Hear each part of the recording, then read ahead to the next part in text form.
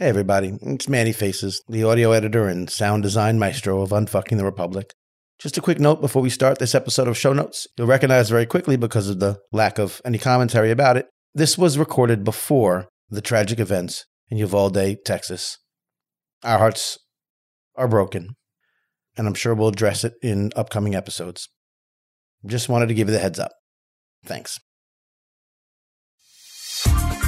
The Show Notes, calling out listeners one by one.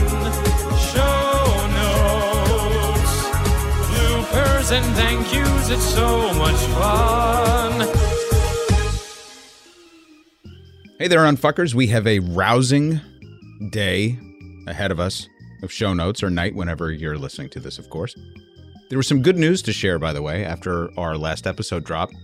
We were watching the returns come in, and Manny, 99, and I all slacking each other with great excitement as Andrea Salinas out in Oregon wound up just thumping the field and beating back all that crypto money that I bet isn't worth half as much as it was when that gentleman first invested his money. Too bad, so sad. Turns out that particular crypto fucker had invested in a number of races across the country, but the one that we were focused on was in Oregon with the brand new district. I think it was number 6. And Carrick Flynn, who had really no appreciable skill set to be in that job and couldn't really talk his way out of any sort of policy bag whatsoever. And the odds-on favorite, at least in the Progressive Party, Andrea Salinas, being overwhelmed with campaign cash from Carrick Flynn's side, ultimately emerging to victory. So good on you, Oregon. We appreciate that. And in terms of good on you down under, is Anthony Albanese walked away with the election and the referendum down in Australia. So congratulations to all of our progressive down under fuckers for at least a momentary righting of the ship. We'll see what happens, and we'll see, obviously, how all of the dark money players coalesce to try and bring down the agenda. But from what I read as well, and down under fuckers, please do weigh in with your response to this assumption that I'm making based on just looking at a cursory review of the news, is that the most impressive part was that Albanese is going to have to work really hard from a coalition perspective to build numbers with the Green Party, which had a really good showing down under. So let me know your thoughts on that. Let me know your thoughts on the surging Green Party and what policy measures might have to come about as a result of the election. And before we get into show notes, I dashed this quick note because 99 compiles these incredibly detailed notes from all over the place. So whether it's social media or the direct feedback or the emails that we get, it's quite a lot to go through, which is why obviously we split show notes out from the regular show. And I had this sense that we didn't get as much feedback this week. And then I looked at the document that 99 put together, and I was just overwhelmed. Yes, by the volume of responses that we get to every one of the episodes, but more by the quality, more by the erudition that's in every one of these. There's no trolling, there's no bullshit, there's no, half-hearted sentiments being thrown our way. It's just people really grappling with issues, not everybody coming from the same perspective. Many people still challenging us, which is what we want, because we want our own assumptions challenged as well. But just really smart feedback. So once again, I have to thank all of the unfuckers out there for being so engaged and such an integral part of the progressive community and creating a community for yourselves. It's magical to watch. So with that, let's get into it. And we will start with emails where Alex P. said, quote, "Genuine question as far as your solutions go. Why do we care what the free market shills think? They've proven time and time again that they're unwilling to help in any capacity. So if we're going to ever achieve anything, we're going to have to do it ourselves. Go all in, cancel all debt, and make college free." End quote from Alex. So this is a really great question because it strikes very much at the heart of what we were putting together with the student debt episode. And that is that we have a two-tiered system that is very much out of whack here. We've got the public institutions. And remember, we're just talking about undergraduate right now. We've got public institutions and we've got private institutions. And we do still live in a market system. So we cannot make all college free. And I want to make sure that we really put that out there, that we're not talking about any of the private institutions, the Harvards and all the way on down, right? We're talking about public institutions. So state colleges and especially community colleges. Those should absolutely be free. I would be okay with canceling all student debt. I truly would.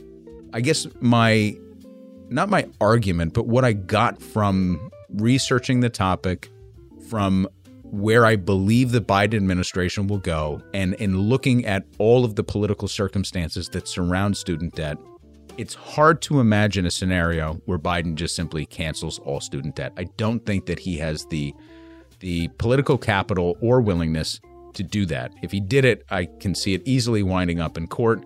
I don't really trust that we have enough federal judges that would see it as a privilege of the executive office to be able to do that, and it would wind up, just being wrangled in court forever and ever.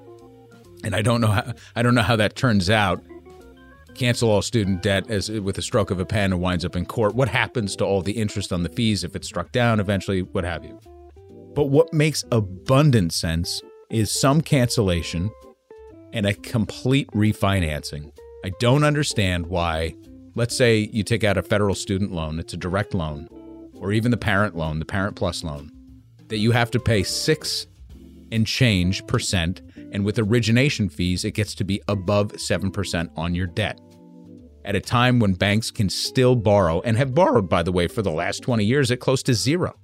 Why would we give banks, as an example, such an advantage over people, especially people that we are purportedly trying to invest in? That's the easiest part of this equation for me. So we do still live in a market system, and that's why we differentiate between the public and private institutions. And I think our goal should be to take some of the advantage away from the private institutions by, one, making them have skin in the game through the insured risk pool. So if you take kids with loans, and then you have to pony up and be part of the equation. And two, pouring resources into quality public education from community college to state college, because you have to make those institutions as reputable and as progressive and as competitive as you possibly can against the private institutions that have, at this point, many of them, like an endless well of endowment money to be able to pour into their colleges so that they can, continue to move away from the pack from a competitive standpoint. So, yeah, closing the gap on public education financing is super important. The only way to do that is to bring these organizations to heel by making them share in the risk if anybody defaults on their loans. But why would you even create a system that encourages loan defaults by having such punitive interest measures? If you look at the number of people that default on their loans within year one, it's a staggering percentage, and it gets worse when you talk about people of color. So why even have a system like that? It doesn't make any sense. That's like the straightforward, sensible part of this thing that you can see being fought for, even in the most, ridiculous Congress that one can imagine. Anyway, that's how I feel about that. And Bobby McD wrote in and said, education should be free, period. There should be no barriers to anyone who wants to better themselves. And here's the key part of what he wrote. We do it easily enough in Europe. It's just assumed. It's guaranteed. Why wouldn't we want that? And why wouldn't we be able to figure that out? Once again, going back to this concept that we have 5% of the population and 30% of the wealth.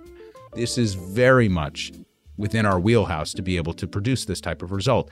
And if you eliminate such enormous percentage of defaults on this public debt, then you kind of come into a system where even the free market people can say, yeah, well, that makes a lot of sense. So just get her done.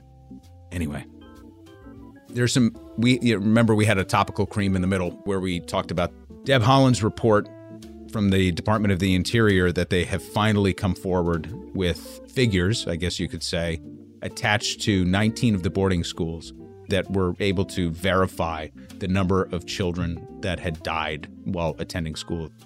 And that was only 19. There were over 500, and it was just 19 schools. So that was the thrust of that topical cream episode that we did. And Gene said, I'm actually listening to your latest episode about the Native American kids in boarding school, and it got me thinking, would anybody actually be able to tell the difference between a Native American adult and a white adult today? So Gene, In the spirit of meeting you where you are, this is a very, very common trope, particularly from the right, about the status of Native people in the country today. So I'm going to take Canada, I'm going to take Australia and the other areas where we've tackled Indigenous issues out of the mix for a second and just talk about Native Americans specifically. I can remember, and we've talked about this before, Trump, as Citizen Trump, testifying in front of Congress about his holdings in New Jersey and how unfair it was that natives were given some sort of leg up in the gaming business by getting licenses, and said something like, you can't even tell that these people are native anymore. So a couple of things there. The reason this is such a touchy subject is because there has been a lot of mixing over the years. For example, if you look at the tribes that are along the eastern seaboard, many of them are darker in complexion. And that's what we're talking about here, is what they look like, right? So not taking away heritage, taking away their cultural situation where, how they might have grown up or the language they might have had or lost or any of the traditions in the home. Maybe they grew up on a reservation. Maybe they had family from a reservation. But whatever it is, part of their cultural identity, history, ethnicity, what have you, is considered to be Native American. If you go along the eastern seaboard in the United States, you'll see that many of them are darker in complexion than what we classically associate with Native people. And that is because many of the reservations were stops on the Underground Railroad, and it's where slaves took harbor. So there's that. And then the other part of it is that many natives were actually enslaved peoples themselves and wound up having their bloodlines mixed. Many of them assimilated, forcibly so, as we covered in our residential schools episode, into the predominantly white Christian culture and were taken advantage of, or just fully assimilated. And I'm not characterizing the upside or the downside of assimilation. I'm just stating a fact that cultural appropriation happened sexually as well. And whether it was through sexual assault or through psychological assimilation, a lot of Native people wound up, being blended into the culture. But that doesn't mean that their heritage and their history and their identity and their culture disappeared along with that, as hard as the white Christian nationalists would try to have done that over the years. So just word of caution, when you're talking about appearance, when it comes to Native people or any ethnicity, how somebody presents in the world doesn't necessarily speak to who they are, what their heritage is, or what their history is. And there you go. Now we have some general feedback. 99, you want to take this from Tim? So Tim is going back a couple weeks to the Convention of States episode, and Tim said, my understanding is that the only way this would work is if the convention sticks to a single issue. What I seem to take away from your episode is that there's no guarantee that this would be the case. Am I correct? And then Tim also posits, maybe we just blow the whole damn thing up because we had a good run. Yeah, so I think that your final sentiment there might be a good one. You're trying to fix any sort of structural issues or legislation through a convention of states. We warned about the difficulty of doing that, and also the challenges that presents from a structural perspective, but the dangers inherent in actually calling a convention, because you could have a runaway convention. You could have these things pop up that were unintended consequences. So on this, the Constitution is not clear. And that's why the Convention of States Action Group is trying to actually codify what it might look like. That's why they held a mock convention. There were ideas within that they were bringing to the table, for example, the balanced budget amendment, but there was no guarantee that once a convention was called, that other resolutions couldn't then be brought to the table. So even if a convention was called, again, theoretically, if a convention was called and all of the states were brought to a central convention state where, let's say, the balanced budget amendment was being voted upon and being discussed and being argued, there's nothing that says that another issue cannot then be introduced. And that's the danger. And as we'll talk about in a couple of other comments, the left, for example, has been positing what a convention of states action might look like on not a balanced budget amendment, but trying to institute campaign finance reform. That singular issue could wind up in a convention of states, and then other issues could be appended to it. So the guise under which a convention would be called, up until this point, it's been assumed that it would be about a singular issue. but it doesn't have to be. So that's the answer to that. And Hal said, I have to thank you for turning me on to Best of the Left, Pitchfork Economics, and Swash, all of which have become a regular part of the rotation. Now he goes on to say, just building on the Convention of States idea, unftr.com/COS map, that's the map that we put together as a companion piece to the episode that we did on Convention of States, kind of listing which states are already in the hopper to call a convention, which ones would absolutely not call a convention in theory based on the balanced budget amendment, and which ones over time could theoretically be wooed over to the right and become those red states that call for a convention. So that map lists Maryland, this is back to his comment now, as having an inactive COS campaign, but that appears to not be quite correct. While no legislation even passed out of committee in either house or legislature, there was an active legislation introduced in both houses of our legislature during the legislative session that just ended. Their lack of success to date, despite the relatively active effort, is reassuring, but I'm going to keep a close watch in future sessions and urge everyone I know to call our legislatures to stand firm against such legislation.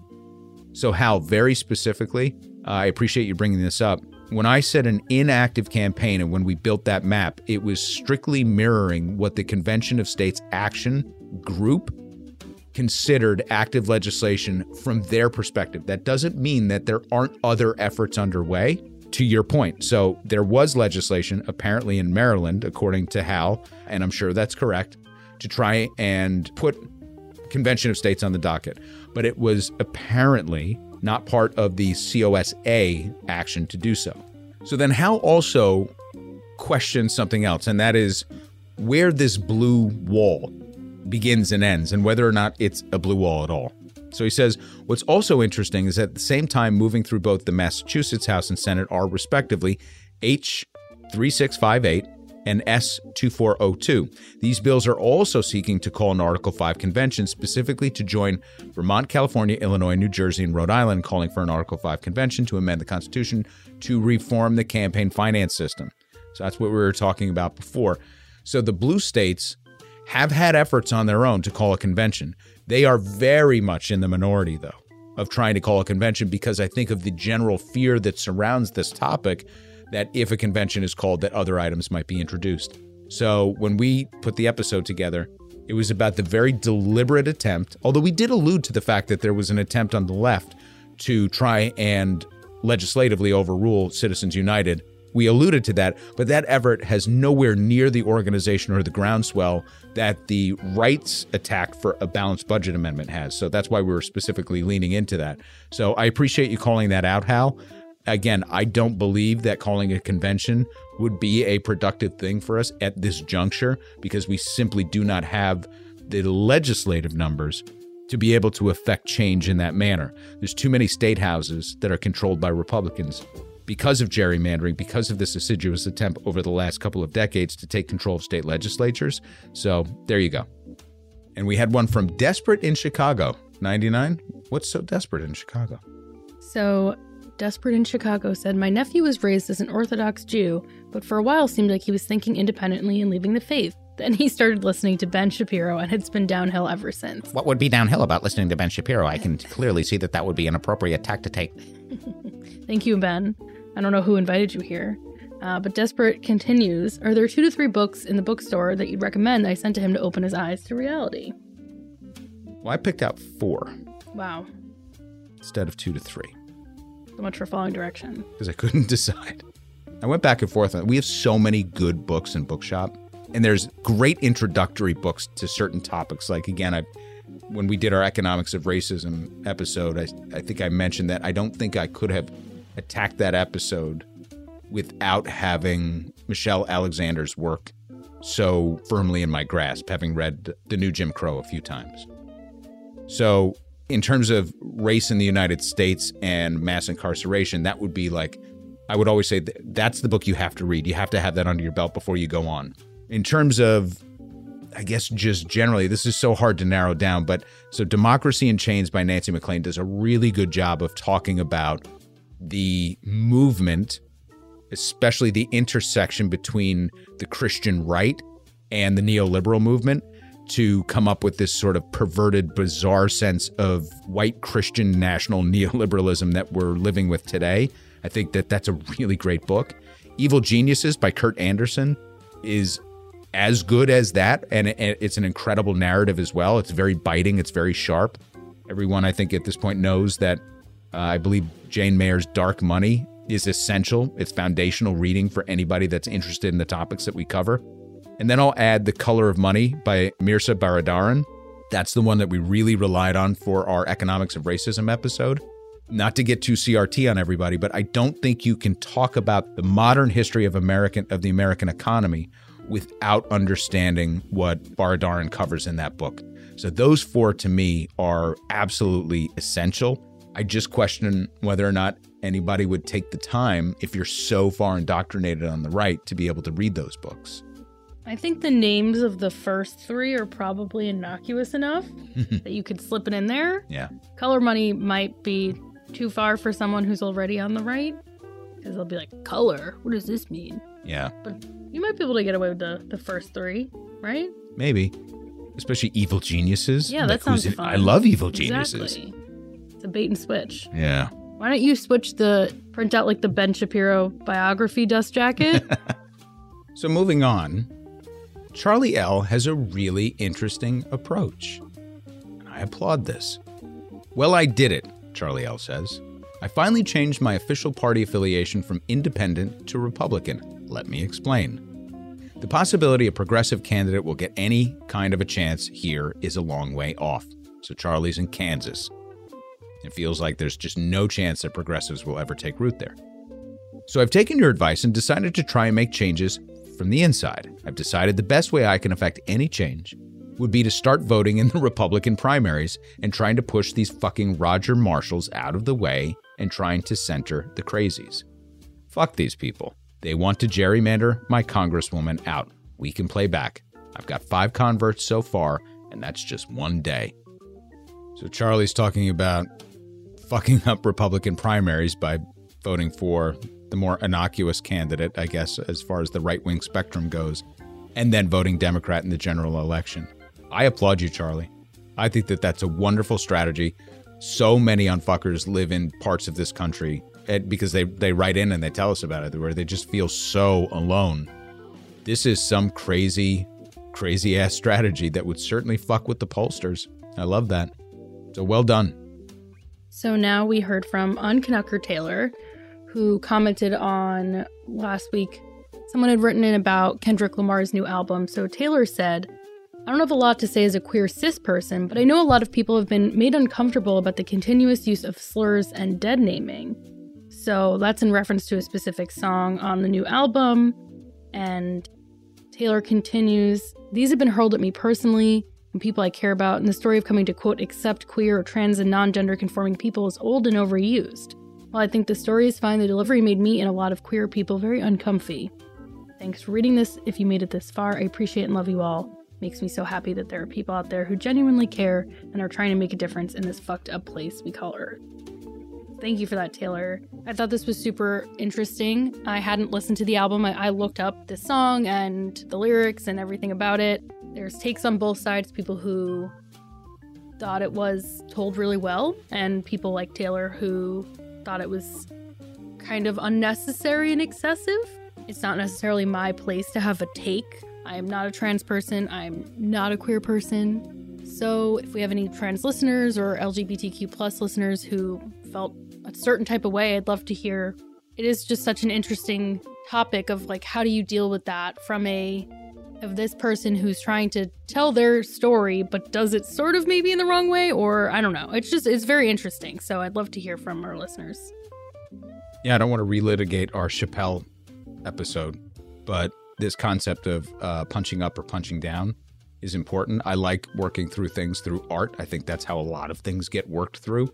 I think Kendrick Lamar is an incredible artist, but I have no standing in this story, either as a fan or as, obviously as a cisgendered white man in the world, to be able to comment on it. I think it's important to acknowledge art. I think it's important to acknowledge the response to art just as much as the art itself. and then to allow these things to kind of sit out there. So as 99 said, if you had feelings on it one way or the other, hit us up. Let us know. Now, Bookstore Kim, who most people should know that we adore at this point, felt like she was a little too hard on us, so she sent an email last time that said, well, 99 and I were talking about getting the fuck out of here and moving to different countries, and she said, hey, fuckers, the poor and working class are stuck here. If this shit really comes to pass, it's us who will take the brunt of it. Not that I think you would really run. It is so good to be informed and so goddamn hard and tiring. So she's responding to her own email where she says, wow, I'm listening to show notes from the Convention of State episode, and I'm regretting my kvetching last email. You guys are getting hammered, and I don't need to add to that. It was a difficult episode. My guess is it left a lot of us feeling hopeless, and so we lash out at you two. It's hard to be out here feeling hopeless and helpless. I can't say how grateful I am for the information and honesty of you two humans being human. Yeah, we are humans being human, and we actually didn't take your email or the other emails, quite frankly, in a negative light because, again, it's all part of the process. Even when people come at us, I'm probably just shooting myself in the foot right now, we don't really have a lot of trolls. That's not really a thing that we've engendered thus far. But even the people that are coming after us for and challenging us are doing it, and they're backing it up, and they're saying either, hey, I grew up this way and I don't buy this, or, you know, I've had a couple of great examples. We didn't include them this week because actually they asked us to stop talking about it on show notes, so I'm going to talk about it, but where we had criticism about our take on Russia and Ukraine. And even that criticism where these listeners were clearly agitated, even with my explanations of my explanations, sent in notes like, hey, we don't have to continue this through the show. I just love that you're responding to it. I get what you're saying, and I think you're really wrong on this, and it makes me mad because I love you guys. And they left it at that. They're not tuning out. They're not going elsewhere. They just fucking disagree, and that is okay. And I think we're a great example here at this show that you can genuinely disagree on certain things and still have mutual respect and feel like at least we're having an elevated discourse and I'm getting something out of it. So I'll be better prepared to either go deeper into my position, which is okay, or to just reevaluate it. So Bookstore Kim, especially somebody as dedicated as you can't kvetch at us. Now, there's nothing kvetching about it. Now, as a practical matter, we're not leaving the country today. And even if we did, hey, pods, right? Pods are fluid. Yeah, I don't have the money to move either, Kim. There you go. So it's all just a dream. I have the money to move. Oh, yeah? Oh, I do. Are you going to share it? I would just have to... I just talked right into my water bottle, so that'll be good for echo? the podcast. I definitely have the money to move if I was to discharge all my debt. Oh, okay. Yeah. Leave your family behind. So you can physically move. No, I can go anywhere. Yeah. Yeah. Okay. Yeah. Everybody else would be kind of screwed, but... that's their problem. Right? They're almost adults. That's what I'm talking about. Individual frontier spirit of America. Just figure it out. I'll give this one to you. This is your buddy Pethan from Pittsburgh. So Pethan said, I must commend you for your defense of your comments on show notes this week, 99. People that get pissed off about that comment probably voted for DJT. Did I do it this time? I always say Tay, remember? Because the J and the T confuse me. DJT in 2016 and maybe 2020. Those people aren't at least a little culpable for the hate of our nation. I don't know what is. As always, I really do just need to thank you guys for your hard work, and it inspires me every single episode. Very nice. Thank you, Pethan, my best friend. Mm-hmm. One day we'll meet. Maybe in Pittsburgh. Come on. He's selling you on it at the beginning of the email. It's so far. It is far. It's like, why is it so far away? I did one driving trip across the country. Nice. It was with my dad. He took the first leg. Okay. Which was from here to Pittsburgh? I was reading, I'll never forget this. Here you go on fuckers. Here's a terrible little clue. I was reading The Fountainhead. Ew. I know. So I was reading Ayn Rand. I was like, I got to check this out, see what the fuck this is all about. And I was dug into The Fountainhead, and, so when I read, it's all I do. Like, I do it to the exclusion of everything else. I know people that can, read and cook or do audiobooks or whatever. If I'm reading, I'm reading. And so we stopped at a rest stop, and we were like fucking 8 hours into this drive. And I looked up, and I was like, oh my God, all right, it's my turn. We're only in fucking Pittsburgh? How are we only in Pittsburgh? And we had so fucking far to go. Pittsburgh's far, man. Pittsburgh's not Pennsylvania. That's my feeling. Yeah. It's like another country. Yeah, you can shoot over to Philly in an afternoon. That's right. Pittsburgh is a trip. Yeah, you got to be going to Pittsburgh. Yeah. You don't just like happen into Pittsburgh. Anyway.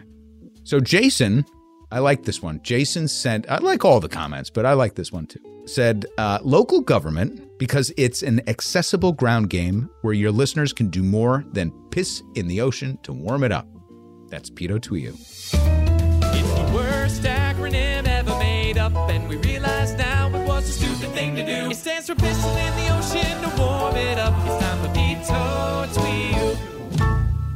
Okay, maybe not so easy in New York, but it's easy to get involved in smaller cities. In fact, they're desperate for more engagement from residents. Perhaps the episode could cover exactly what forms local governments can take, what responsibility, authority they have, and just how someone would go about getting involved. If y'all are interested, I'm happy to ideate on what that could look like.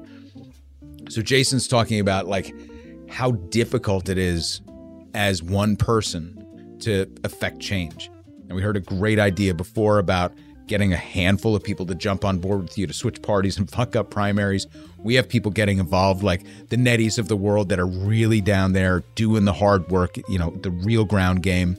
We have people that have sent in amazing suggestions all over the place. This is an interesting one because you really can quite easily get involved at the local level, like surprisingly so. There are community development organizations, business improvement districts. There are nonprofits that are like quasi-government agencies that will advise on policy.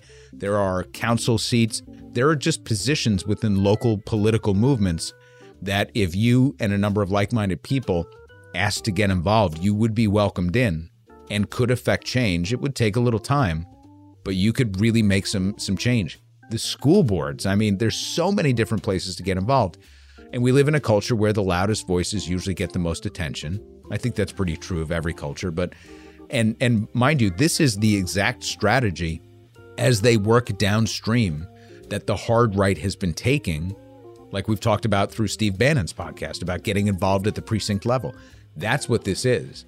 There are any number of jobs from poll watcher to committee person to fundraiser to envelope stuffer to being involved on a local community agency that drives a lot more impactful policy for your community than any congressional involvement is ever going to have. And so if you are committed to living in an area and raising a family there or just living there or retiring there, whatever it is, chances are you could probably raise your hand and suddenly be tapped for a position and then just grow within that position and roll with it. But bring people with you if you're going to do it because you don't want to be alone. Anyway, I appreciate that suggestion. And now we go to Andrew, who is in his mid-30s, a white guy, straight identifying, married, father, doctor, currently enrolled in an MBA program. Jeez. I mean, how many more, right? How much more ambition does one person need, Andrew? Right? You're already a doctor. You already got a family. You're settling that. You need an MBA too? Actually, doctors usually are terrible business people. Terrible business people. This is a really good idea to get an MBA. Although it also strikes to the heart of, one of the bigger issues that we have in medicine is that, medical doctors are required to be business people instead of just medical doctors. But I digress. Anyway, Andrew said, living in one of the small red dots in Westchester County, Trump flags up and down my street after January 6th, his evolution has been slow. And I understand that sweeping change is going to have to be incremental, and goes on to ask, how do we consolidate our majority such that we can use it effectively? Where is our large platform? Where are our warriors? We've touched on this a number of times, that we, amazingly, have the numbers, that the minority in this country is being edged out, but their messaging is coalesced and better, stronger, and more fearful. That's really the essential element of the messaging on the right. If you dissect everything that they're talking about, it's usually related to fear. So take this overblown issue of transgender rights in this country. It's out of fear of otherness, out of some sort of challenge to some bizarre Christian norm. Take affirmative action. It's about giving a group something that was yours, just handing it to them where they didn't work for it. Take the border. Who are these people streaming across the border? I actually had we'll call it a discussion this weekend with a couple of parents, one of whom just decided to pop off and say, hey, did you know that there are immigrants that are actually coming from other parts of the world all the way down into South America, like fighting their way through jungles, and they make it all the way up to the border. And it takes them months and months to get here. You know, can you imagine? And he's like, you know, they get to the border. It's like, God, you know, get out of here. Send them back. And I was like, you know, I got to be honest. Because again, I try to, even in my daily life and conversation, I try to meet people where they are. So I got to be honest. If that motherfucker worked that hard, that person beat their way through the jungle and defied like death numerous times and walked all the way to the fucking border, I want to lay out like a finish line ribbon, hand out a bottle of water to them and give them their papers and be like, fucking A, you worked your ass off. Welcome to the United States of America, buddy. And it was so funny to watch his reaction to it because he was like, you know what I mean? But, go away. Don't come here. I'm like, don't come here. I want that person like 10 out of 10 times. If they're going to work that fucking hard to get here. I mean, we always talk about how lazy and entitled Americans are. Wouldn't that light a fire under everybody's ass if that person came in? I say don't come here because it sucks here. Right. But you're welcome to it. It's open borders in my world, but also you're probably, go somewhere nicer. Like we talked about, go to New Zealand. That's right. Or just stay in South America. Who's telling this man that people are going to the jungle? He watched some special on some people that like fucking ancient aliens? Like legitimately get dropped into the jungles in South America and they fucking work their way up here. Oh, so it's like a game show. And so then he goes on to say, like, I can't even believe we make game shows about all these lazy Americans that can't live and exist on that Naked and Afraid. And I was looking at it, I was like, well, you're kind of making my point right now, right? Like, that person, he's like, yeah, that person would be laughing at that. Like, oh, I just did this for fucking 6 months and walked all the way up here, blah, blah, blah. And I'm like, yeah, exactly. That person's like made of steel. Yeah. Compared to the people on that show, right? People if you're taking it from like a survivor perspective, not that I'm a survivor apologist or anything, but like those people adapt. Fuck yeah, man. And they win. I'd be dead in a minute. It's also fucked up that we're doing this. I mean, in this world where this mythological person is going through the jungle, that we do that for sport and then award prize money.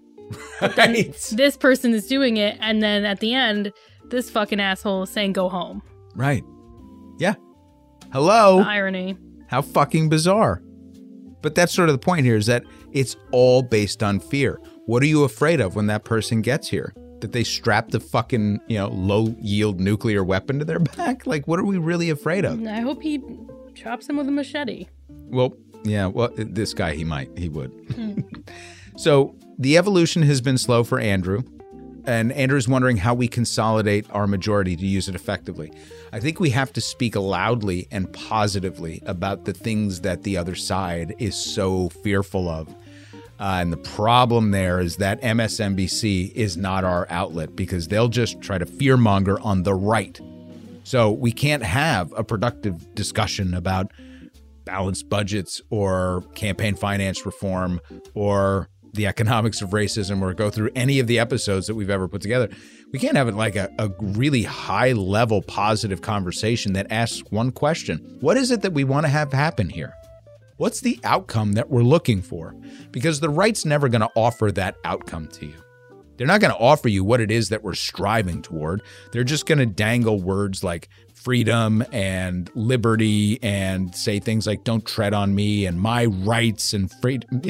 It's all fucking bullshit. There's no meaning behind any of those words or any of those feelings or sentiments, except that you have the right to exactly what you have right now and nothing more. And we're going to fight like hell to keep it. Bobby McDee, actually, another comment that he had made within his email was like, this really, in his estimation, from the outside looking in, comes back to something that we've been harping on the last few episodes, which is we just loathe the poor. We have this feeling that we hate the poor, but the people that are in control also don't want the poor to move up and move their station in life. They would rather create fear of otherness instead of giving them an opportunity to actually have any sort of social or economic mobility.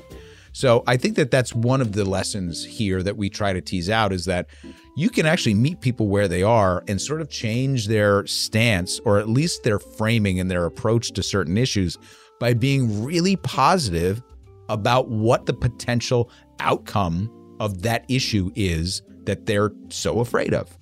So when you talk about immigration, don't just talk about freedom, liberty, right, wrong, what was written on the Statue of Liberty or what have you. Talk about the actual positive potential outcome that could come from having a really robust amnesty program. Anybody that is looking to better their lives, to come here to be in the workforce, to give them some sort of rudimentary training to be able to enter the workforce, to give them a proper glide path so that when their kids come to school, they're more easily able to adapt to the culture, the language, and the programming within our public school education. You can have really good positive conversations about that if you identify what the positive outcome is that you're looking to achieve. Anyway, so Rafe Raff wanted to weigh in. Now, remember, Rafe Raff is a great listener from Down Under, who was weighing in on the Buffalo shooting. Said the Christchurch shooting in New Zealand showed that it was committed by an Australian terrorist who quoted from that same replacement theory, which seems like a good excuse to go kill people in another country. Now we have another white dude who's yet again killed black people in the U.S., referring to the same replacement theory bullshit and to the manifesto of the Christchurch shooter as well. Meanwhile, in Australia, we've taken stock, propped up an agency to address these issues, and then promptly shut it down. Fuck me dead. Fuck white supremacy, fuck male toxicity, fuck those two feeding on each other, fuck the people in power who do fuck all and fit one of both of those groups, either by conviction or by complacency. This is an active problem. Racism kills people, and doing nothing makes us complicit. There is no neutral position on this. Just going to let that stand. Well done, Rafe Raff. So Whiskey Daisy emailed in, and this was a couple weeks ago. We were riffing on something, and Whiskey Daisy said, "Nobody really burned their bras. The myth comes from a demonstration where women threw away symbols of oppression, and one woman took off her bra and threw it into the bin. Plus, bras are expensive." Thank you for that. I also definitely wouldn't burn bras. Do you know how much bras cost? You have daughters. Take a guess. No. What's your ballpark figure? Shit. I still think blue jeans are $10, so this is really hard. I'm gonna say that a quality bra is $70. Yeah, that's about right. Okay. You can get cheaper ones. Yeah. They're fucking expensive. And you gotta have multiple. You gotta have a sports bra. Right. And if you want to wear strapless, you have a strapless or a convertible, or you need a racer back. All this shit for us is so expensive. Even underwear, and you guys have fucking boxers. It's unfair. Tampons are expensive. Yeah. That I know. Fuck that. And those things, you need them seems like monthly. It's crazy. Bras? Oh, the others. Oh, okay. Yeah, got it. My friend they said, "I formerly bought you a coffee as Fill Up My Cup. Thank you for the song 99. So that's when I was singing Asher Roth, I Love College. Mm-hmm. So Fill Up My Cup sent a voice recording and said, "This is indeed how we say, Willamette. Totally love your New York, but it's okay to head out west occasionally." So let's hear Fill Up My Cup's voice recording. Hi guys, this is Phil, writing from Washington State, right next to Oregon, and that's how we say it. Everybody out west, we say Oregon, we say Nevada, we say Willamette, we say there's a small town in Washington State near Seattle and near Tacoma. It's called Puyallup, Puyallup. People mispronounce that one all the time.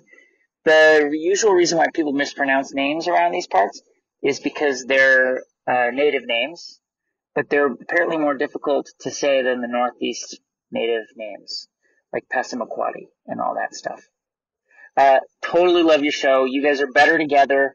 When one of you was away, it lost a little or a lot.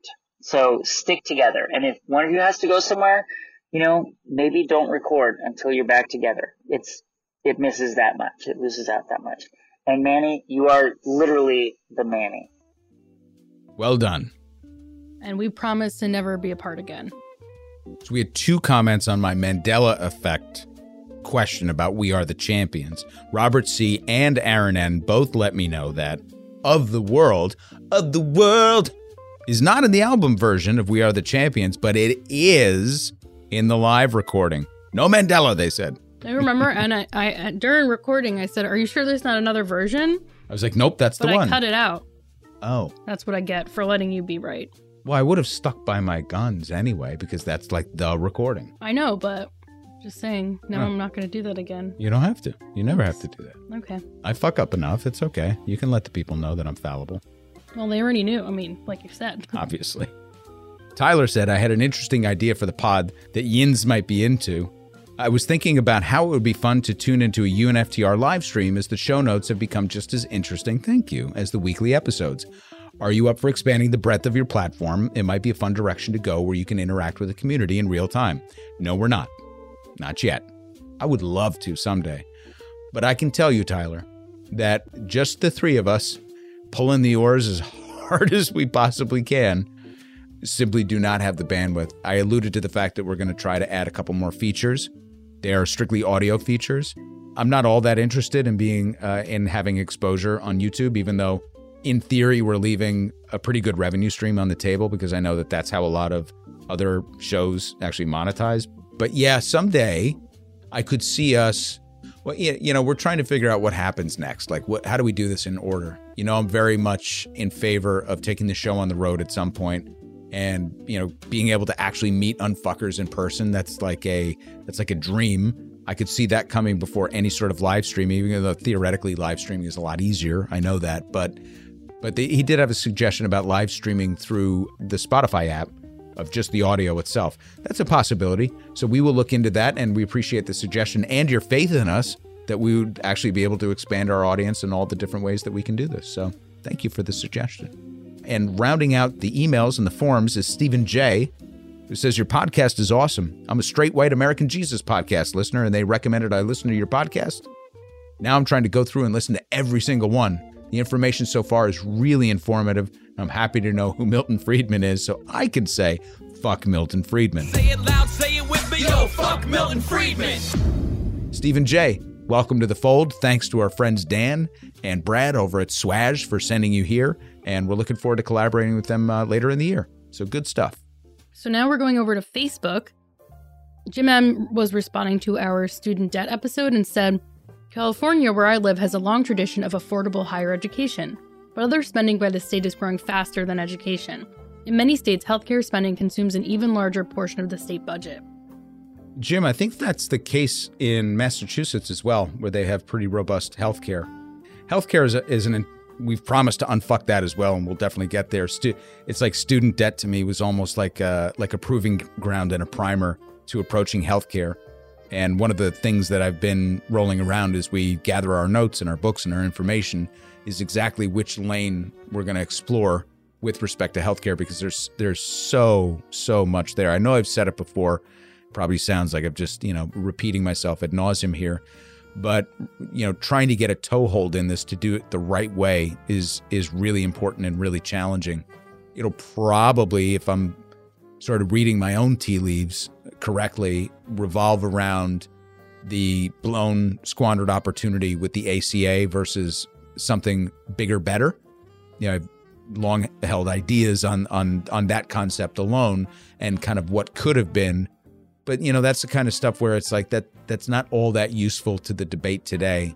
And there's a lot that we already know that I don't want to just reinforce existing widely held beliefs about how Europe gets it done and we don't. Other industrialized nations are able to figure out healthcare, but we can't. The influence of the lobby from the medical industry itself and the pharmaceutical industry to kind of keep the norms and the status quo. In fact, in many cases, winding up in a better situation than they even did prior to the ACA. It's just so fucked. But we'll probably, go with some very key, measurable metrics like what we spend per person and outcomes, and then try to have a really realistic discussion about kind of what has to happen next. It continues to be a massive and looming problem, particularly as the baby boomers age and require more as end-of-life care becomes so horrifically expensive, and we are just unable to deal with the consequences of an aging population like this. So, I mean, not enough healthcare workers and providers or care providers. I mean, it's just, the list goes on and on. So really picking our lane, doing the right job and really effective job. Thankfully, Unfuckers have sent in like a lot of information on this. It's almost too much. It's kind of breaking my brain at this point, but it is something that I'm working through. And I appreciate you putting that in there, because education and healthcare, I think in this country, kind of go hand in hand, where the rest of the world looks at us and they're like, you're just doing it wrong. You're just backwards about it. And it just seems hard to convince people because we're so entrenched with the status quo. Now, the Anthropocene outbreak said, nationalize the whole broken fucking system. Band-Aids are... Oh, I put in fucking. Nationalize the whole broken system. It's amazing how my brain just reads fuck now, right? Band-Aids are no use now. Tear them off quick, and it hurts less. So Anthropocene outbreak is talking about the student debt and the system of taking on loans. I would love to. But again, I'm looking at the real politique analysis of what is possible and what the thresholds are right now, and making an assumption that the requisite courage is not there in the waning days of Biden's control over both houses. And I'm putting air quotes around control. He never really had control, and we know that. And I do allow a little bit of grace to the Biden administration for that, but I think it speaks volumes about the fact that Democrats are able to forcefully push an agenda even when they have something close to control. We just got an 11th hour email from an insane level member. Go for it. Okay. So this is from W. Jeremy D. Hey. They say, Max, I need to understand something. Why is it I can nod along with your essays, agree with your logic, sourcing, and methods, and even support the exact same candidates you bring forward?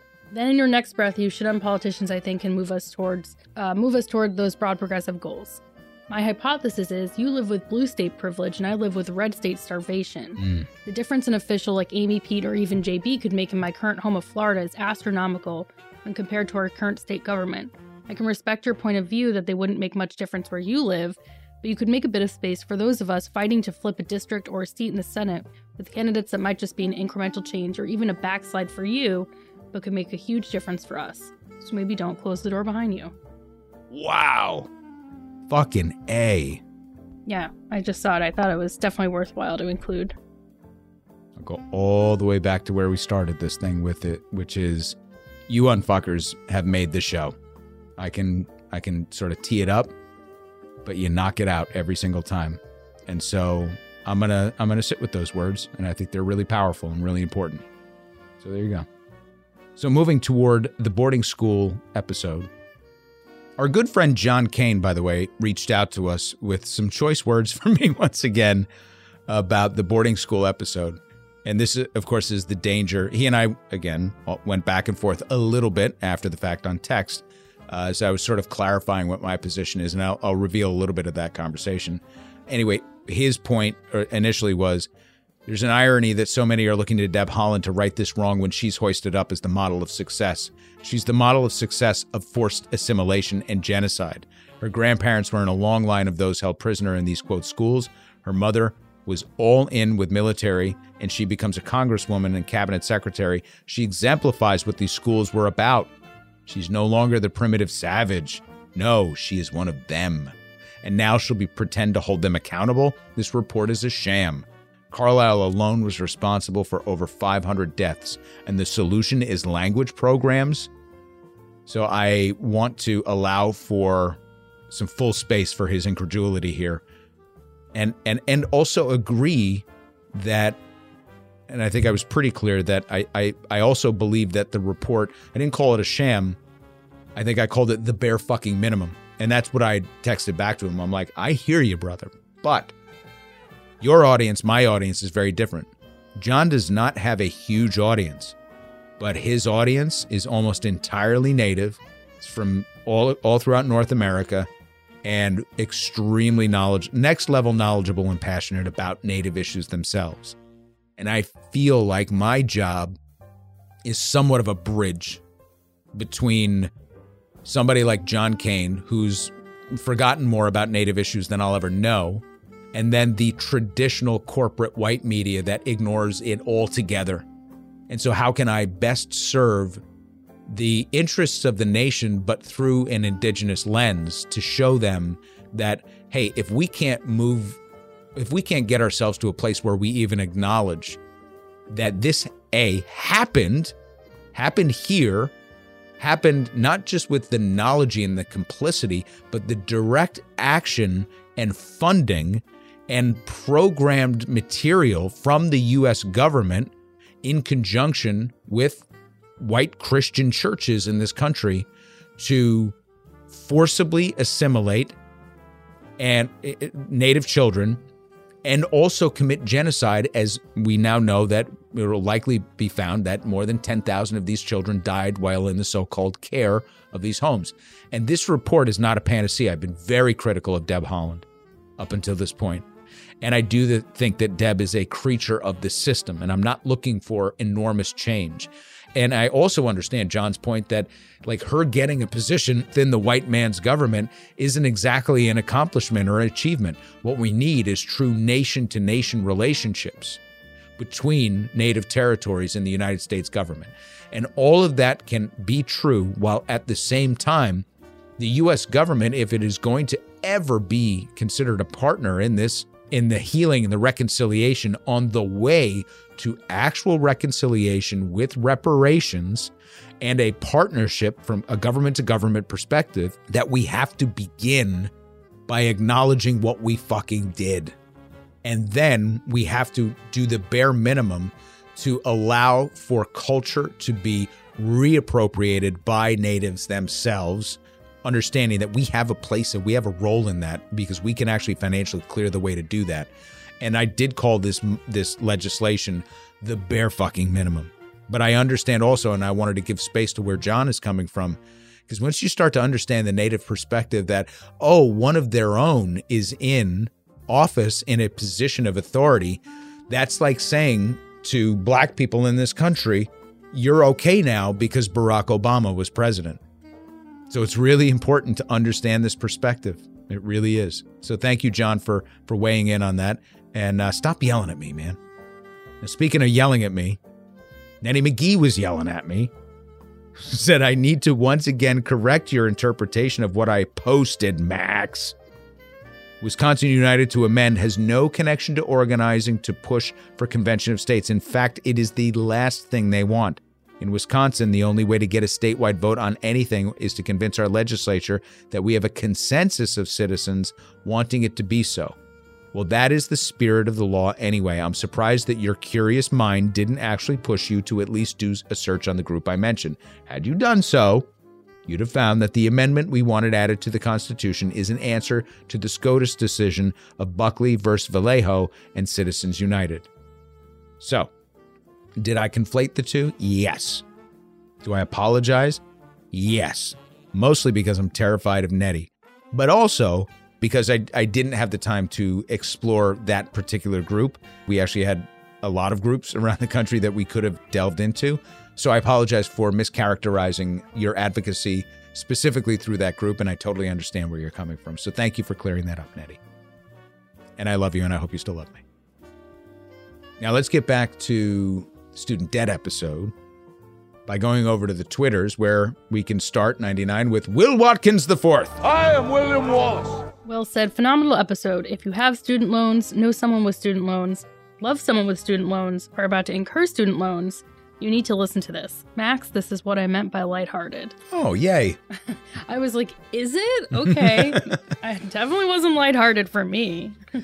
It was definitely poignant. It was less, I guess it was less gloomy, but not light. I felt it was less, and I said it at the end of the episode, I actually felt more emboldened and encouraged once I understood, and I didn't say it before, but the piece that excited me about student loans. Is it the part where you decreed that you would pay mine back out of your own pocket? Was the part where I decreed that I would pay it. She's doing a Jedi mind trick on me right now.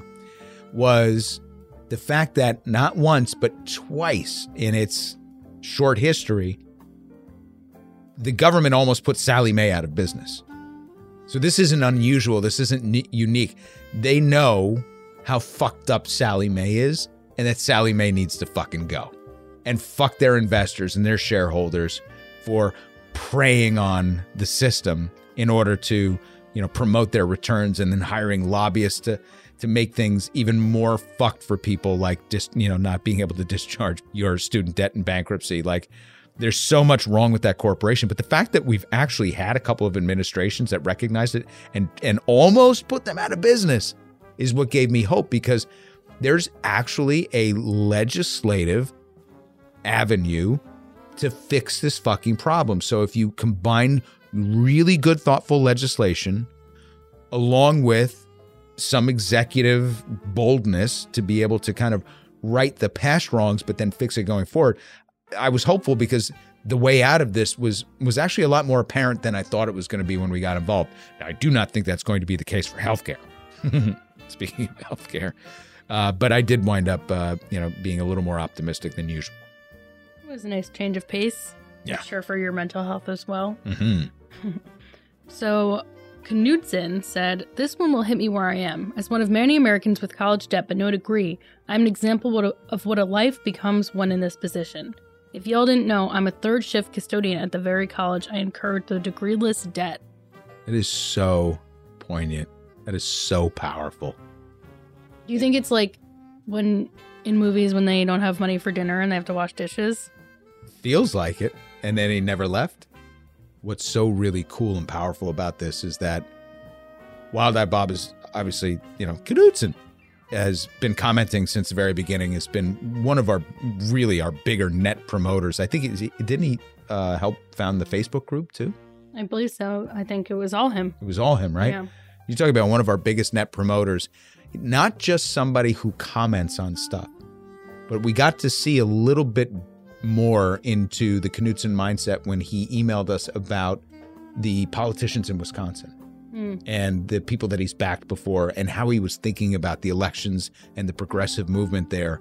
And it was so deep and thoughtful and well-reasoned. He's not just somebody hanging on Facebook and telling people, hey, come on over, listen to this great thing. Wild-Eyed Bob is a smart motherfucker. And the fact that he would even come out there and say, hey, this is what this looks like. This is what managing college debt, even when you don't get the degree, really looks like, I think is really brave and bold. If you work at the fucking school that you owe money to, I mean, I know that it's probably not to the school. Like, he's not overdue on his bills to the school, but there should be some sort of fucking thing. It just, it illustrates maybe more than any other comment that we've gotten the ridiculousness of this entire situation. Thank you, Bob, for sending that in. So Redact Ted said, listening to how the presence of loan money causes tuition to increase reminds me of how the presence of insurance makes healthcare costs go up. Preach, Redact Ted. Preach. And then Knoxman 2010 said, why did they charge interest rates or need to make a profit on student loans? You have already said the answer. They run the government like a business, which the government is not one. Welcome to capitalism. I want to know, Knoxman 2010, what was so important in 2010 that it made it into your handle? That's first. Second, one of the most villainous statements I think that to ever come up on the right is this notion that we should run government like a business, and how that has been applauded since the Reagan era. You have just spoken a very quiet but powerful truth. The government is not a business. And if we continue to look at it as one, then we will always wind up in the scenario that we find ourselves today. Very well done, and much more succinctly stated than I could ever do. Mm-hmm. So Walt Haim said, any thoughts on how student loan asset-backed securities are used as collateral for highly leveraged margin trading? Any student loan forgiveness could theoretically unwind a substantially larger amount of capital from the economy, similar to subprime mortgages collapsing in 2008. Yeah, so the two different things here. The subprime collapse in 2008, yes, was worsened by the fact that it was also part of the derivatives market. But the subprime collapse was more about the underlying asset losing such enormous value in a short period of time and then contributing to the clusterfuck thereafter. If you get rid of, presumably, so the securitized student loan debt, first of all, is much smaller in scope and scale than the mortgages that were securitized and sold and repackaged and sold again and repackaged. It will be smaller in scale than that. It wasn't the fallout from the securitized loans that made the country go so deep into a recession. Did that fuck up the investment banks? Hell yes. Did that fuck up the banking sector that did not have that firewall between commercial lending and investment lending and create a liquidity crisis as a result of their gambles in the debt market? Abso-fucking-lutely. The volume of indebtedness and securitization on the student loans does not have the same depth and breadth into the economy as the mortgage-backed crisis did. And it wouldn't behave the same because the students are the underlying asset here, not the homes. So people's wealth is not tied up into the very thing that is actually going to crater. And it's funny because when you study the derivatives market and you look at securitization writ large, you're talking about a pool of gambling debts surrounding an asset. Inherent in that is that for every stake, there's a claim on the other side. And so you've got people that are betting bigger and bigger pools that all kind of theoretically evens out. But the one who gets left holding the bag when a bet fails, and that, let's say you didn't short the position and it fails, it goes all the way down, and you have so much liquidity out there on that original bet, the whole thing can come cratering down on your piece of the investment. But remember, there's going to be people on the other side who actually perform well. So when you actually eliminate something like this, you just take it out of the system. First of all, a lot of these are short-term contracts. So in theory, you will have time to work through a lot of these debts. Will banks take losses? Abso-fucking-lutely. But the people aren't going to lose their underlying asset. You see what I'm saying? Like, the value of that thing that they're betting on doesn't lose any intrinsic value because the value of the student loan is the person that's sitting there. Nothing happens to that person except that person actually winds up in a better position. Whereas in a home market, the value of that home loses all of its value. That person loses the ability to actually pay for that. They lose the home. It's gone. It's a wash. And so that person now becomes a net negative in the economy, where is ironically in this scenario, that person, that same person that has this debt that's totally expunged, becomes a net positive in society because theoretically, obviously, they have less indebtedness. They can actually change their indebtedness to go for things that, like Elizabeth Warren was saying, that have a better long-term value. But also, they have more disposable and discretionary income by not having to pay off those student loans. And so that's the big difference there. But it is an outstanding question. Thank you for that, Walt. Just spewed off a lot of off the top of your head. Sometimes it's fun to watch. Well, it's always fun to watch, but Well, thank you. sometimes you surprise me. Oh, thanks. Or you could just go back and watch The Big Short. Such a good movie. And book. And book. The book and was book. first. The book, you know, Don't I didn't beat read up. I didn't read the book. I just watched the movie. Wow. But I do. Now I don't trust anything. Are you just reading or watching the movies of all of the books in our bookshelf? So I like Michael Lewis as a storyteller, but he's not going to be my go-to as a historian. Is that heresy? I think he's a really great storyteller. What is history if not just story? It's her story. Yeah. The way it should be written. Yes, Queen. Although I do know one of the characters in the book. Like Earl? IRL? Can't say. You can't say if you know them IRL? What is IRL? In real life. Yeah, in real life. So that's what I was- Sorry, Earl. Earl. If you mean Earl IRL. Yes. Yeah. Wow. Do you know Earl? My God. I'm basically a boomer at this point. I mean, I did say afterwards IRL. So I don't know Earl, but I do know a character in the book, IRL. Interesting. Mhm. Do I know them? No. Have I heard of them? Yeah. Interesting. Maybe. We'll talk later. Okay. We're like celebrities who like know gossip, and we're like, I'll tell you off mic, even though this is probably the most boring person. It's not interesting. All right. Well, Cameron Rosso, closing out our student debt tweets, said, "Thanks, Max and 99. Every episode is superb, and I take you with me on my Saturday morning runs. Love being a part of the UNFTR tribe." Love having you part of our tribe, and I love that we're on a run with you. Yeah, you're doing what I'm not. What? Yeah, me too. What happens when we really go on? Like, Like when it's not one of the 45-minute episodes, but it's like $1.15. Like, do you just feel like you have to keep running the entire time? I don't want to give you a heart attack. Maybe we're helping them train for a marathon. Maybe. Yeah. I don't think I've run for an hour cumulatively Ever. in the last 5 years. It's terrible. I mean, running's stupid. I hate it. All right, so we have some general tweets now, right? Starts off with Saint. Been hearing people trying to claim that money is speech lately. Any thoughts on that? Because the idea of equating the movement of money to free speech frightens me. Yep, it's called Citizens United, and it is fucking terrifying. And at some point, we will unfuck Citizens United, but I want there to be... I think it's widely enough known now, actually, how horrific that was, and the laws that actually led up to it as well. Citizens United was sort of like the culmination of some pretty bad law. But yeah, at some point, assuming that there's going to be an attempt to fix a little bit of it at some point, then maybe we'll jump into that. Obese Andy sent in the Chomsky interview that he was referencing, calling it the tortured interview. He said, if you honestly find it cogent and consistent, I apologize. I genuinely thought his family had asked for people to leave him alone. That might be mere rumor. I apologize doubly.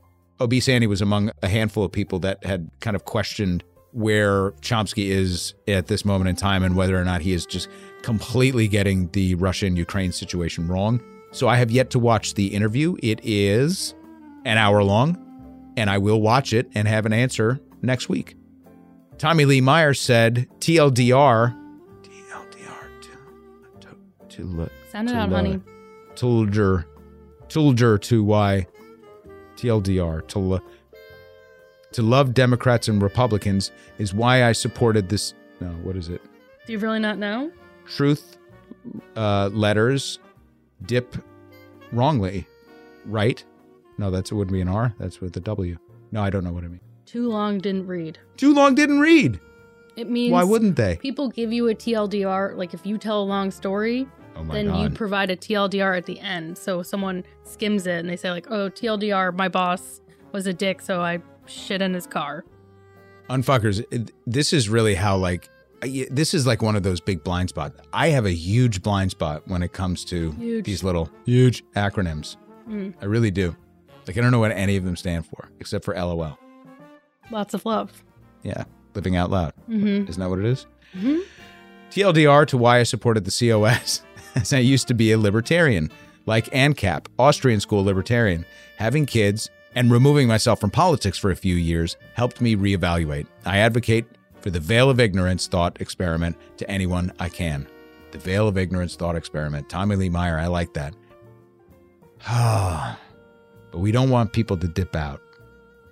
It's so funny though you when can you dip when out you of that side. when you you clear head. You're clear head. It's like, 99 how you always talk about like the indoctrination of cults, and indoctrination requires consistency. And I do think, and we've talked about it before as well. Like I even had a moment over the weekend with 99 where I was like, do you need to dip for a little bit? Because I always try to be cognizant of like how people are affected by information. I've spoken about it before on the show when I was putting together a project years and years ago.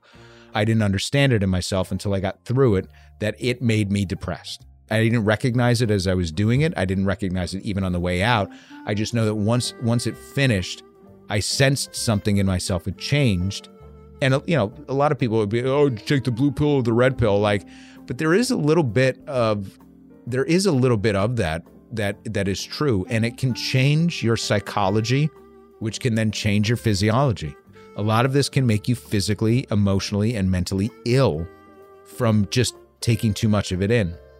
I think about it all the time when I'm putting this thing together. And for me, the danger zone is typically Thursday night.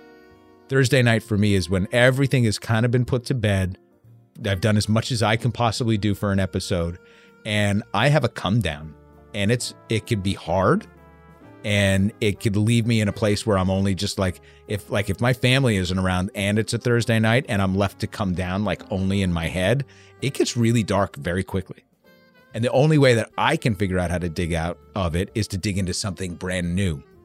So I get this whole veil of ignorance thought experiment. It's not something that I've chosen to abide by by virtue of doing this show. But I also understand how important it is to sometimes hit the pause button and be like, yeah, I'm going to raise my family right now and tell the world to go fuck itself and just focus on what's real. Because the further away you get from some of these things, the more ridiculous they fucking seem. It's crazy. And the more maddening it becomes because you're like, well, just fucking fix it. But in that moment as well, the problem I have with the veil of ignorance in this day and age is that every second you plug back in to society, you're getting a really bad answer to a current problem that is ahistorical and non-contextual. What I mean by that is the minute you start partaking of headlines again, the minute you just do a cursory glance, you're going to not get a headline, you're going to get clickbait. You're not really going to get hard news, you're going to get a synopsis of the news through the lens of somebody's idealistic and ideological commentary. And so it's a little dangerous to dip out, but at the same time, it's really important to dip out. Just be very measured about where and when and how you choose to re-engage with this shit when you do come back in. Is that fair? Yeah, I think so. Sometimes for me, it's like I have to put down a specific thing. Where I'm like, I'm not going to stop caring about it, obviously, but I have to stop doing such a deep dive for the moment because it's very hopeless. So I don't have my own like personal Twitter because social media is bad for my personal health, but I have Twitter for work. And I found myself just like constantly doom scrolling on it, and especially on the UNFTR Twitter. It's a lot of bad shit over there. You know, obviously I love hearing from our unfuckers, but reading what's trending for you and the whatever timeline. And I was like, this is fucking bad.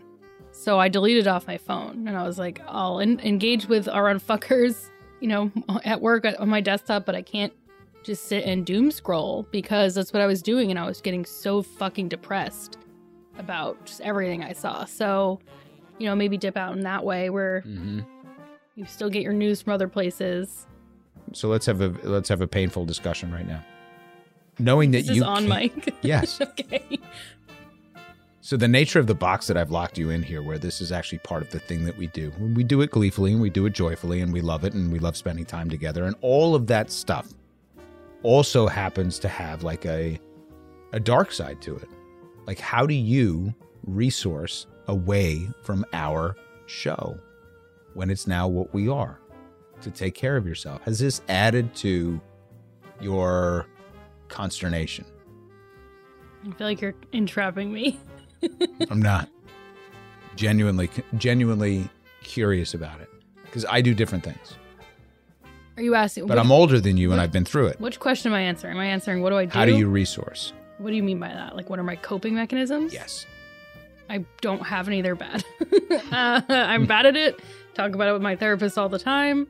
Therapist is one. Well, yes, of course. I'm big into my therapist. I love her. We're best friends. Not really. That'd be inappropriate, but I do love her. So yeah, I go to therapy. We talk about the world, mostly about COVID because I can't deal with it anymore. In a sad way, not in like I'm an anti-masker way. I go to therapy. You took Twitter off your phone. Yeah, sure. I did that last night. I mean, I can't claim that as like I don't have my own personal, like I don't have Facebook. I don't have Twitter. I have work Instagram is a long-standing, if you want to call it a coping mechanism, sure. I have to not engage in that because even Reddit sometimes, I have Reddit, which I don't really consider social media, but it is. I have to like take breaks from it. I have to leave specific subreddits sometimes if they're like, even the Made Me Smile subreddit, I think I've told you, it's like always people who are like, I'm not sick anymore. And I'm like, you made me sad because you were sick. And I'm like, I'm happy for you, but now I'm more sad. So things like that. So does the show add to it? I mean, if I had to boil it down, I guess so. But I wouldn't trade the knowledge I've gained for that because now I feel like I know more about what's going on. I know why it's happening and I can understand it better. So, but also we're living in like a really fucked up time. I mean, it's been fucked up, but it's hard to say, like, is it more fucked up? I grew up, I was alive during 9/11. Like, is this time worse than then? Or am I more cognizant? Or is it genuinely worse? I can't really say. But it's fucked up. So even if this show wasn't here, just by the nature of who I am, which is what I told you, like, I'd still be paying attention to what's going on in the world. But yeah, sometimes it is, I don't know. Yeah. No, that's great. That's great. If there are other ways that Unfuckers resource or what other coping mechanisms that you have, one of the things that I dislike the most about how the right has characterized mental health in this country is that they really shit on it. And, we were joking about Ben Shapiro's, liberal tears. They love putting B-roll up on their newscasts of liberals crying at protests. And it drives me crazy that there's no space, or that it's characterized still as weakness if you cry, or if you care, or if you're so passionate about something that you would, burst into tears at a public meeting because these things are so important to you. Like, the people who speak with tears in their eyes as opposed to venom in their hearts are the ones that I look at and I'm like, that's okay. That, you're allowed to work through that and have those feelings because you do care. But it's seen as a sign of weakness, and I hate that. So I think we should save space for each other and do that in a really in a way that lets you know that that's okay. Like, it's just okay to do that. Take your space, take your time, and if you have ways that that it personally works for you, that you find a coping mechanism, share it with us and we'll put it out there. And I don't know, maybe it's the fucking Calm app, or maybe it's just, going for a walk, or whatever that, or playing with a dog, or going to a pet shelter. Like, what are those things that work for you? Because no, that makes me too sad. I can't go to an animal shelter. No? I'm going to want to adopt all the animals. Oh, it makes my kids so happy. They love, because we also have an animal too. But I know, but they love to go play with them. Like, that's people's jobs. Like, they'll just go fucking play with animals, I know. At a no-kill shelter, mind you. Well, of course. Yes. No, I can't. It's too sad. It's also very overstimulating for me because they're all barking at the same time. That's and fair. I want to take all of them home. I want to take the sad old one home. Why don't you? Why don't you? Because I can't. You're a cold-hearted bitch. Look at you. Man. Killing old white people and leaving dogs in pounds. Unbelievable. I would 99. take every cute little pit bull if I could. I want to have 30 pit bulls. I know you love pit bulls. They're so cute. And people are mean to them. Now, moving on so we can close this out. Oquangulated said, book recommendation, Climate Leviathan, a political theory of our planetary future by Joel Wainwright and Jeff Mann. So we'll make sure to get that up into the listener recommendations in the UNFTR bookshop. And Midwest Monster said 30 years of corrupt, individualistic GOP politicians have run the heartland into the ditch. We don't even have legitimate elections anymore, if we ever did.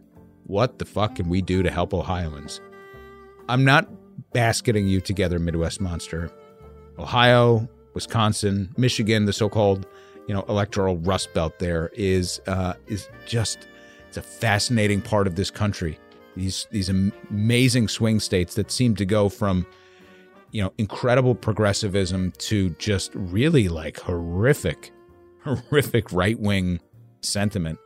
Maybe one day, I'm going to put this in my notes, maybe one day we'll tell the story of America through one of these states. That'd be interesting. I think Ohio has the most presidents, if I'm not mistaken.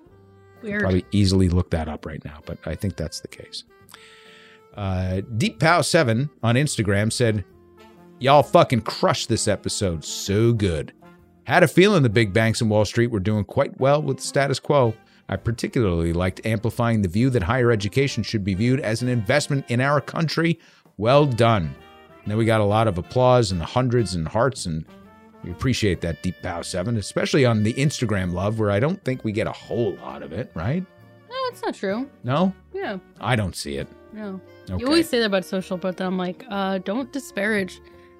Don't disparage my mental taxing hours I spend on our platforms with our unfuckers. We unpack a lot less Instagram than the other Well, yeah, it's just not the massive trove it's not of the- social the that you've been able to platform cultivate, right? that- Like, why would anybody? I guess We for have, me, like- it's like, why would anybody comment on Instagram about a political thing? To me, that's weird. Like, and that's just my own mental hang up about like the purpose of social platforms. No, people comment. I have conversations with people in the inbox. They send me memes.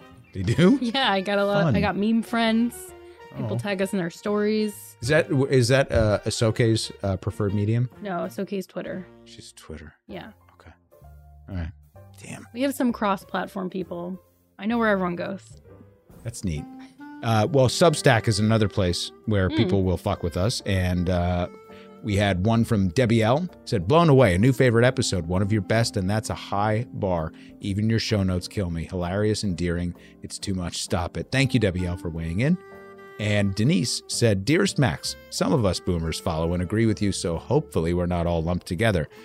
I had a little bit of regret putting together the subhead for that show. Hey, boomer, shut the fuck up.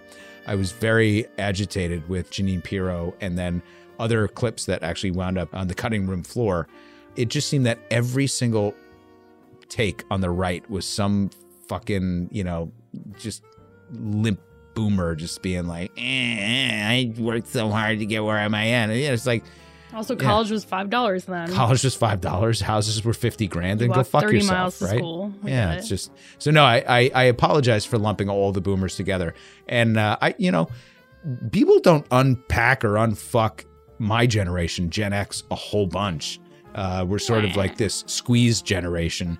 There's plenty of people in my generation that I know personally that are like, yeah, fuck those kids and their student debt, because they also feel, put upon, and that they've had to, work themselves through this thing and what have you. And so, there's a whole swath of the country that can go fuck itself, not just the boomers. Does that make anybody feel better? And also on Substack, regarding Convention of States, the Iowa Badger said, red zone here, according to the map. And this Iowa Badger is seething, hissing, and pissing mad. So Iowa Badger gave us some detail on the fuckery that's going on in Iowa, and it's not great. I appreciate you reaching out. I would also encourage everybody to go read it, because it's just another way for us to drive you all to Substack, and not because we're being greedy animals about it. It's because Substack is always going to be free, and it's yet another place that we can convene.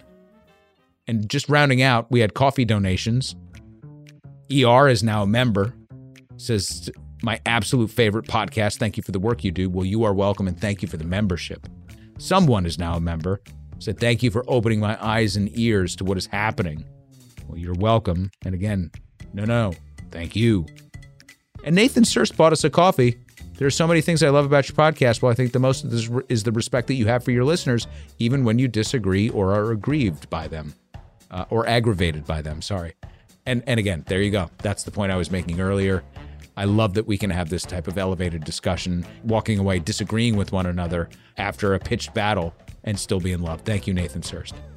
And Maria from Puerto Rico, who I admonished last week, saying you don't have to buy something every time you make a comment. And she said, Dear Max, I'll happily buy you all coffee for what you do. And I know I don't have to pay to make a comment, but hey, why not? And I like the message she gave me. Dear 99, don't apologize. Don't. You rock. And notice I am speaking straight to you. I empathize. I once had a male boss speak for me, rejecting someone who would make me a job offer.